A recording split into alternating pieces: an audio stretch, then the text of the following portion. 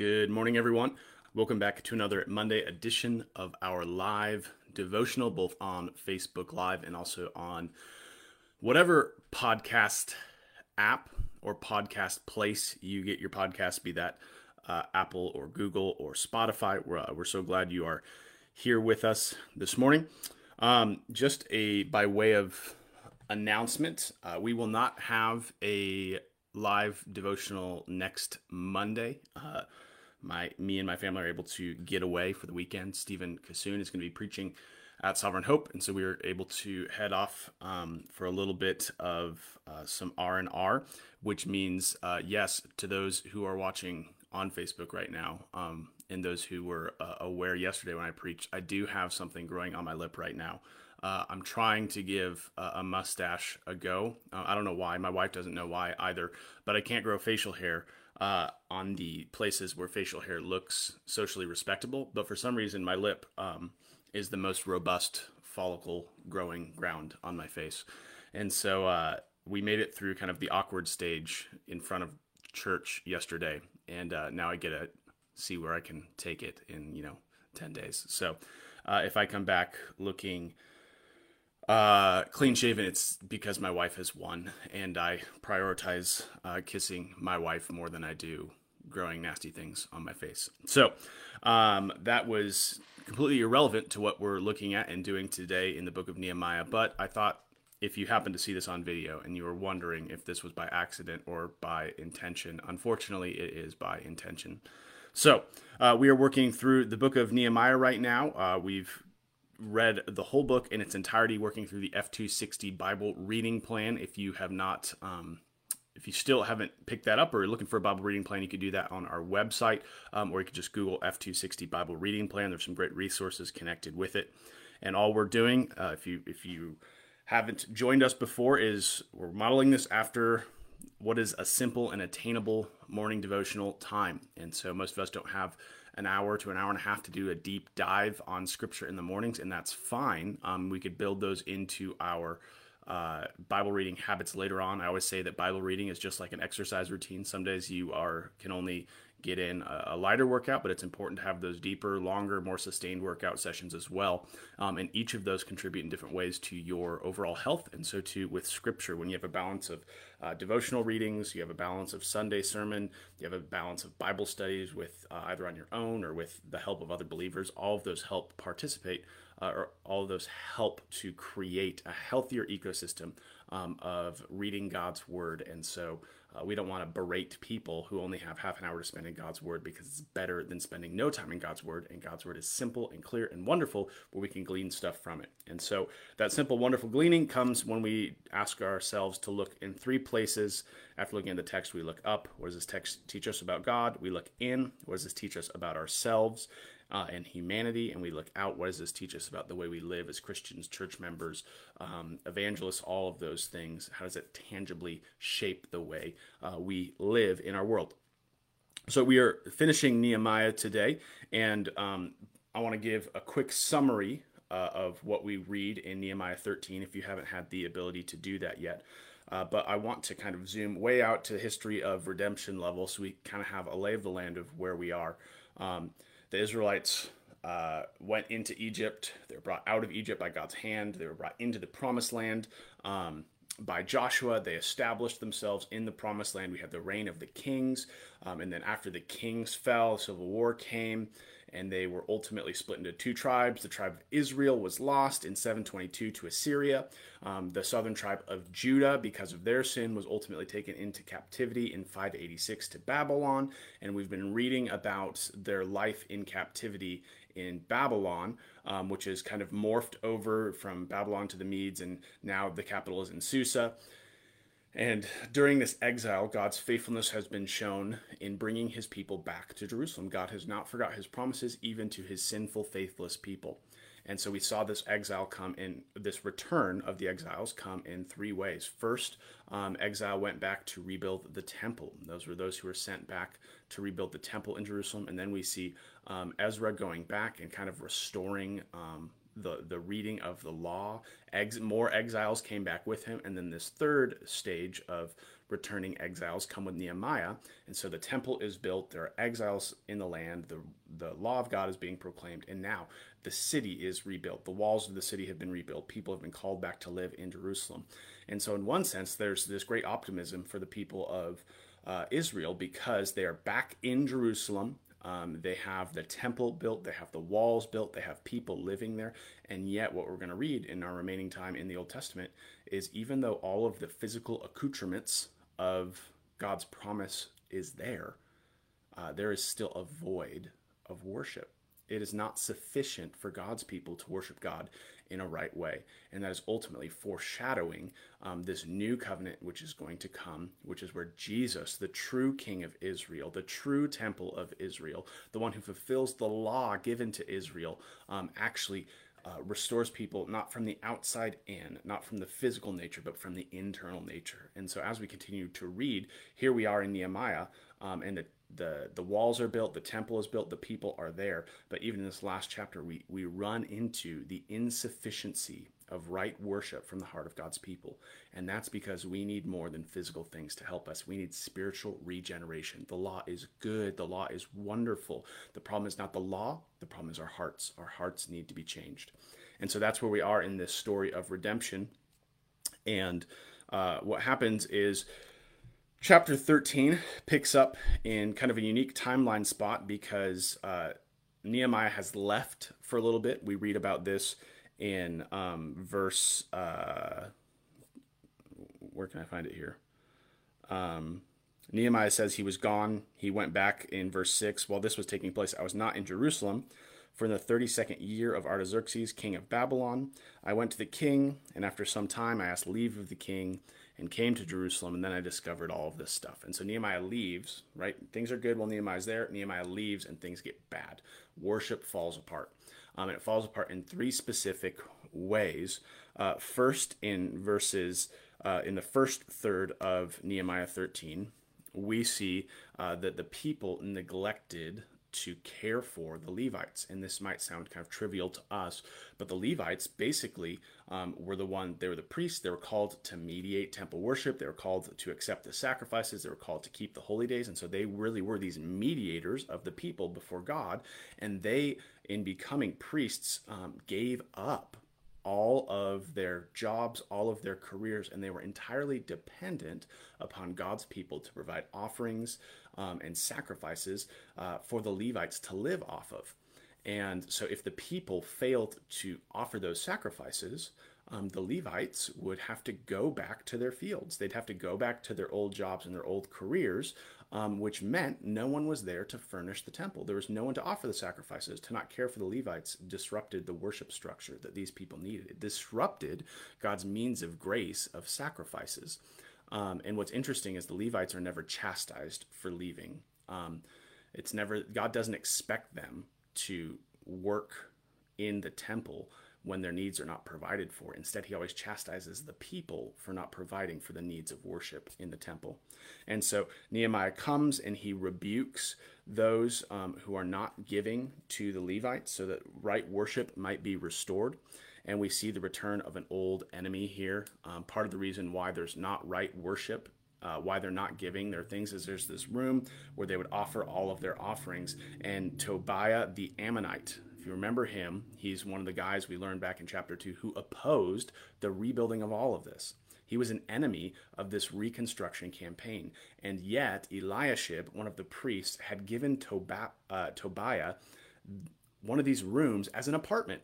This room was meant to hold the offerings given to the Levites, and instead Tobiah is getting a free ride, turning it into a frat house for his own pleasure. And so we see that Nehemiah comes in and he recognizes that something has displaced true generous worship. And so he removes Tobiah and calls them to give. And so there we see, first of all, he's dealing with the neglect of the Levites that the people had erred in while he was gone. And then we see a second issue that begins in verse 15. And this is where this is regarding the Sabbath. And sorry, let me rewind. Verse 13, or chapter 13, verse 1 defines why these things are so essential for Nehemiah and the people. It begins with, on that day, they read from the book of Moses in the hearing of the people. And so they're reading the Pentateuch, or at least Deuteronomy. And it's in Deuteronomy where all these laws are given. And if you remember, the people in chapter 11 kind of reaffirm this covenant that they will follow God's law. And so all of these laws are clearly communicated. These laws are providing for these Levites, the laws of Sabbath rule, the laws of marriage, all of those are given in this book, which is being read. And yet you see there's this disunity. They're reading God's word, but they're not following it. And so here Nehemiah comes, and they've heard all of the Sabbath regulations. And yet what's happening is on the Sabbath, all of the people who, because remember, Jerusalem at this time is no longer kind of purely Jewish. It's been mingled and is really a melting pot of different cultures. And so it's not exclusively ruled by the traditions and laws of Israel as it was in the days of the king. And so while Jewish people are living there, there's also people from all sorts of different nations. And those people from different nations sell their wares on the Sabbath, right? Not everybody works for Chick-fil-A back then. And so on the Sabbath, on the day they were to reserve it for rest for God's people, these other nations are selling their goods and their services, and the people of Israel are participating in that exchange and in that commerce, and that is violating the Sabbath law. And so Nehemiah chastises them, and he actually tells the city officials to just close the door on Saturday night and don't open it until after sundown on the Sabbath, so that these people would stay out and not come into the city. And what happens is these sellers of goods start kind of lining up around the walls of the city. And Nehemiah says, hey, if you stay here, we're going to throw rocks at you. Like, leave. Do not tempt us with what it is you're trying to sell in order to preserve the Sabbath. And then the third challenge is one that is corollary to the issue of intermarriage that we saw in Ezra being dealt with. And basically what happens is the families that had intermarried at some point are now raising kids, and those kids are being raised without the language of Israel. And to modern readers, that's not really significant, right? We live in a culture where English as a second language is a normal thing and doesn't really have a lot of impact. But basically in this day, what that's saying is the traditions and the law that were written in the language of the Hebrew people, their kids aren't able to hear it. They're not able to understand it. And so what is symbolized in this issue of families and language is that even though the people repented of their wrong relationships, they're continuing to raise their family in a relationship structure which does not prioritize the right and true worship of God. It's being watered down with kind of cultural conveniences. And so that's what's at stake with this language stuff. It's kind of odd for us. And so he goes ahead and he confronts them, and he basically chastises and even beats some of the parents, some of the dads, for the way that they're raising their kids. And then lastly, in verse 30, there's kind of a fourth thing. He just puts some other stuff in order. And after each of these things, each correction, he has this refrain of remember me for any different reason. Remember me, O God. Remember me, O God. Remember me, O God. So that's kind of the summary of what we see in chapter 13. And so in looking up, what does this passage teach us about God, the gospel, Jesus, the Trinity? I think those 4 reprieves of remember me are really important, because here we have Nehemiah, who is doing a lot of things, but at the heart of everything he wants to do, he realizes that the sum of his life is meant to be lived for God. And we say, well, that seems more about us than it does about God. But I think if we look at it from the other end, it shows that God himself is worthy of all of our life.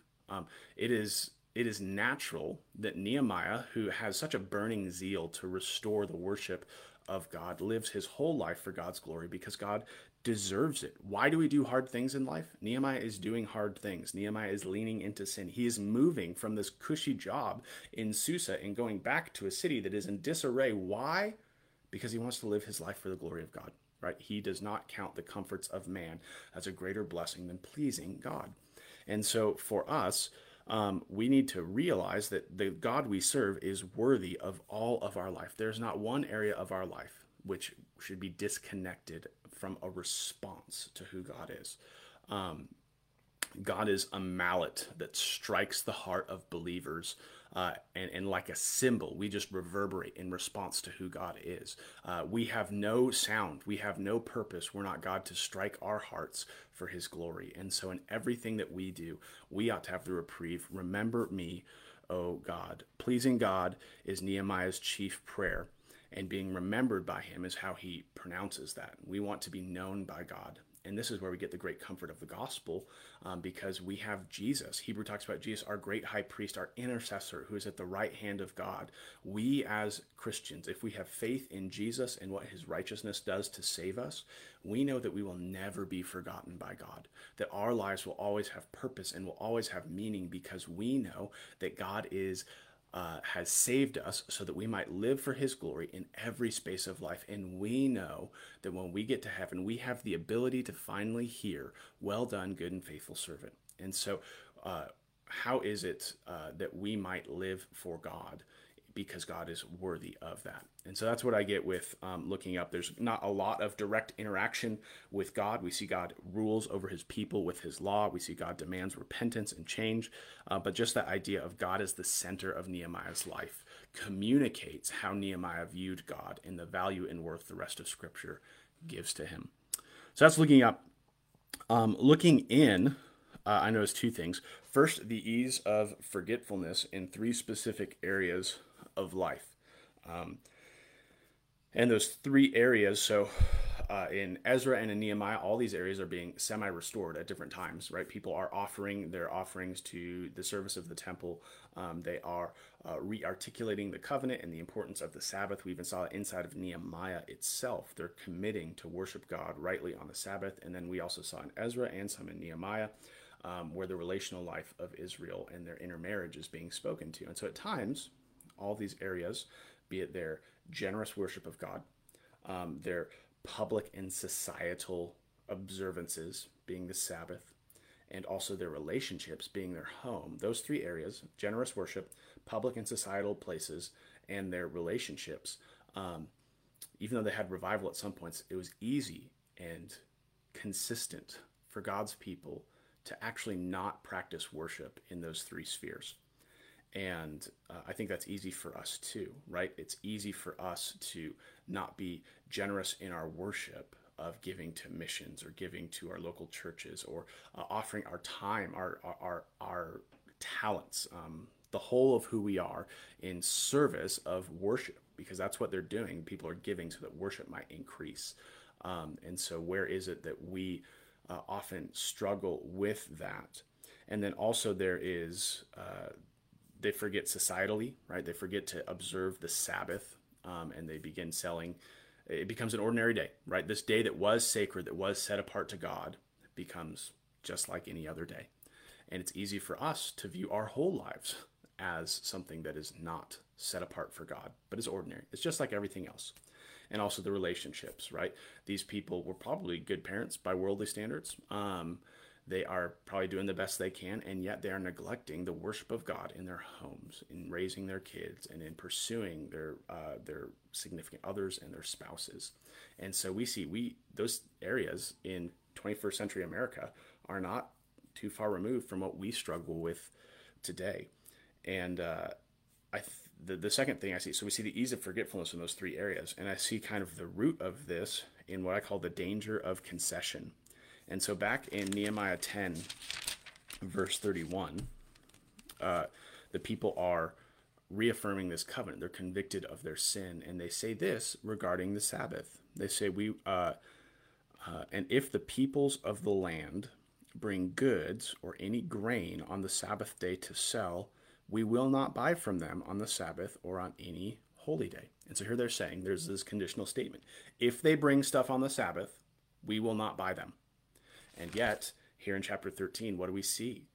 They bring things on the Sabbath, and the people love to buy them.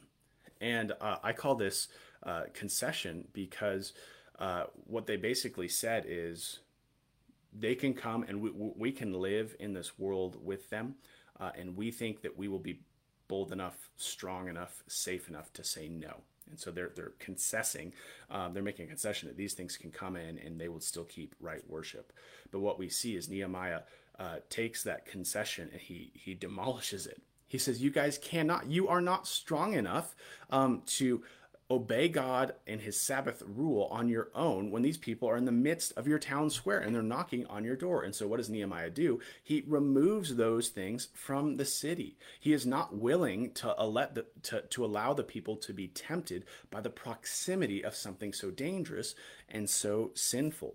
And I think of that when it comes to sin in our own lives. Where are we prone to make concessions on sin?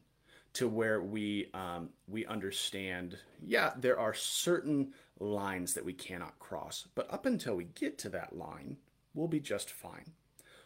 Missoula is a big drinking town. I think it's easy to say, we can drink up until a certain point, but then at that one point, we need to clearly stop. But the problem is that whether it's in dating or whether it's in sexuality or whether it's in drinking or whether it's in sports or whether it's whatever it is, when we get to that point, oftentimes we've already conceded and we're already willing to keep going. And so what Nehemiah is modeling here is I think he's really modeling the principle that Jesus himself gives in the Sermon on the Mount, where he says, if your right hand causes you to sin, cut it off. If your eye causes you to sin, gouge it out. It is better for one part of your body to be thrown away than it is for your entire body to burn in hell. We ought to be serious about sin and not seek to barter with it and not make concessions to it, but to put it outside, to remove it from our lives. And there might be times in the future. I would hope that, so say it's an issue of pornography or lust or things like that. It's one thing to just get all of the accountability blockers and completely cut that off. But I would hope that at some point, if you're encountering on Netflix or a movie or something or a billboard, something of temptation, that you can withstand that there is a level of concession that you can have in life, but that concession comes when you have cut it out first and you have built up the strength of grace to say no to sin. And so that's what I see in looking in. I see how easy it is to forget God in those three areas of life: generous worship, societal and public places, and relationship. And I also see how prone we are to make concessions to sin, relying on our own strength, where we're just not strong enough. And we should distance ourselves entirely from those things and put those things outside of the wall. That's one thing my wife and I always talk about in dealing with young adults. The question is often, even in pre-marriage engagement, it's like, how close can we get to the line? But the Bible's words is flee from sexual immorality, not find the safe barrier of it. It's run from it. Get as far away from it as you can, because we shouldn't make deals with the devil, because our hearts are weak and fickle. And so looking out, what does this mean? How does this change stuff? And a lot of this is the application of looking in, because looking in wasn't super optimistic for us. We basically see the failures of our hearts in this text that are still in here thousands of years post Nehemiah. And so the first thing I wanted to point out is just the internal reform of the Holy Spirit. So here Nehemiah comes back, and we all would love to be Nehemiah, but the truth is, in our life, we're most likely the people of Israel. We're generally not the heroes of Scripture. We're generally the people in need of a hero. And Nehemiah goes away, and he comes back, and there's reform. And this is a pattern we've seen all throughout the Old Testament, right? The judges come and the people repent. The judges go away and they fall into sin. The judges come back and they repent. They go away and they fall into sin. And here we see this cycle continuing and continuing and continuing. But this is where we have the wonderful privilege as new covenant believers of having the internal reform of the Holy Spirit. God has no longer put us in a cycle of needing a prophet or a judge to come to convict us of sin, because in our redemption, in our salvation, he gives us the Holy Spirit, which exists in us to convict us of sin and remind us of God's grace. Consider John 6, where Jesus is talking about the Holy Spirit. He says this: when that's the Holy Spirit, comes, he will convict the world concerning sin and righteousness and judgment. And also in verse 14, he says, he, that is the Holy Spirit, will glorify me, for he will take what is mine and declare it to you. And so here we see this dual role. The Holy Spirit convicts of sin, but the Holy Spirit also reminds of what we ought to do. And so in our own lives, we have this tendency, specific in Reformed churches, there's this moniker that, we kick the Holy Spirit out of the Trinity, because sometimes people go overboard with the Holy Spirit and it makes us uncomfortable. But we ought not to do that, because when we neglect the role of the Holy Spirit in our lives, we neglect the wonderful, better Nehemiah, who's coming and convicting us of sin and calling us back to obey the law of Moses, things that on our salvation, on our conversion, we say, yes, obedience is always what is best, because I see the wages of sin on the cross. And so in our own lives, where is it that we are heeding the Holy Spirit? Where we are praying that the Holy Spirit makes us more aware of the sin in our lives, but also declares to us how we ought to live because of the wonderful transformation that Jesus himself has brought us. And so, and the cool thing I noticed in here too is just the displacing effect of the redemption we have. The problem when it came to generous worship was not that their rooms were empty, but that an enemy had set up shop in there, right? Tobiah was in there. And actually, we see the return of two enemies. Tobiah, the Ammonite, was in here, and also Sanballat, the Horonite, was in here too. The two enemies who resisted had come and made homes there. And that's often like when we have code red issues in our life, we want to get rid of all the enemies, but how easy it is when times are peaceful to begin to fraternize with the enemy once more. But that's why redemption is so great, because what it does is it displaces false desires. It frees up the capacity for generosity by removing the desires of this world and showing them for what they are. These are enemies. These will never give you what you want. This does not deserve a room in your heart, because it cannot fill you like Jesus fills you. And so there's a displacing effect, which is a wonderful thing for us to understand as Christians. I can't remember. I should. There's an old Puritan sermon called The Displacive Power of a Newfound Affection. I don't know why I can't think of the guy's name right now.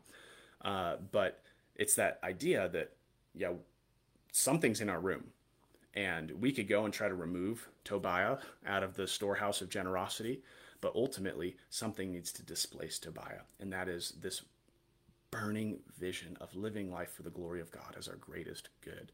And so we should pray that the Holy Spirit holds up the wonderful nature of Jesus, so that we are no longer living for worldly pleasures, but we're living out of the overflow of a pleasure we have in Jesus. And because of that, sin becomes more scandalous and sanctification becomes more special.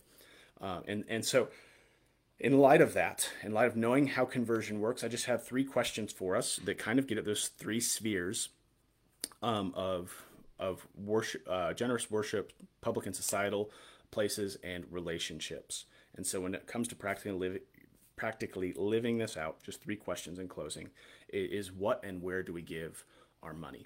What is it that it's going towards? God has called us to be generous. God has called us to fund the furtherance of worship, and that includes on a basic level generosity towards local churches, but on a broader level that includes generosity towards missionaries and church planners and Christian social good organizations, all these things that are helping to increase worship in our world. And especially in this COVID-19 time, I think it's important for us to remember. So we as a church, God's been very gracious, and we haven't seen a huge giving drop in this. And we know it's difficult for people financially, but I think of all of the missionaries, and even we have GCF support staff who are raising funds in this, and it's a difficult time. And so we need to be mindful of how is it that we can continue to free up God's laborers to labor in a unique and specific way alongside of our own labor with our finances.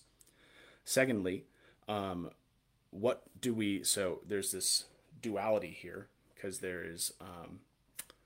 are not giving to the temple for worship, but they are giving to these other vendors for their own joy, right? That's what's happening on the Sabbath. They're not giving to God for worship, but what they are doing is they are giving to the world for their own comfort.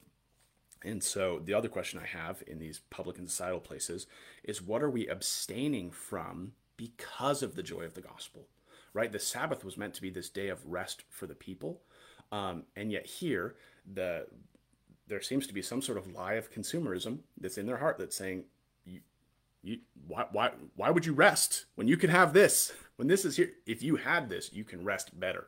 If you had this, you would have greater peace. But when we realize that the God of the world has satisfied all of our needs in Jesus Christ, we can actually rest from all of the vices the world peddles to us, promising satisfaction. And so in the public and societal places, are our lives noticeably different because we have the eternal Sabbath rest of Jesus? We do not need the wares and goods of this world in the way the world does. We ought to be able to abstain from certain things, not because we are Stoics, not because we practice some sort of raw asceticism, but because we are satisfied. Someone better than Tobiah has filled the room of our heart, and we are filled with joy. And so this can look like abstaining from kind of those, what's on the other side of that line and what leads up to it. It could look like abstaining from specific sins, abstaining from specific cultural things that people participate in as a substitute savior. And instead, we get to express a unique witness in that space that we don't need your goods, but you need our good. You need our Jesus. And then lastly, where does this show up in our relationships?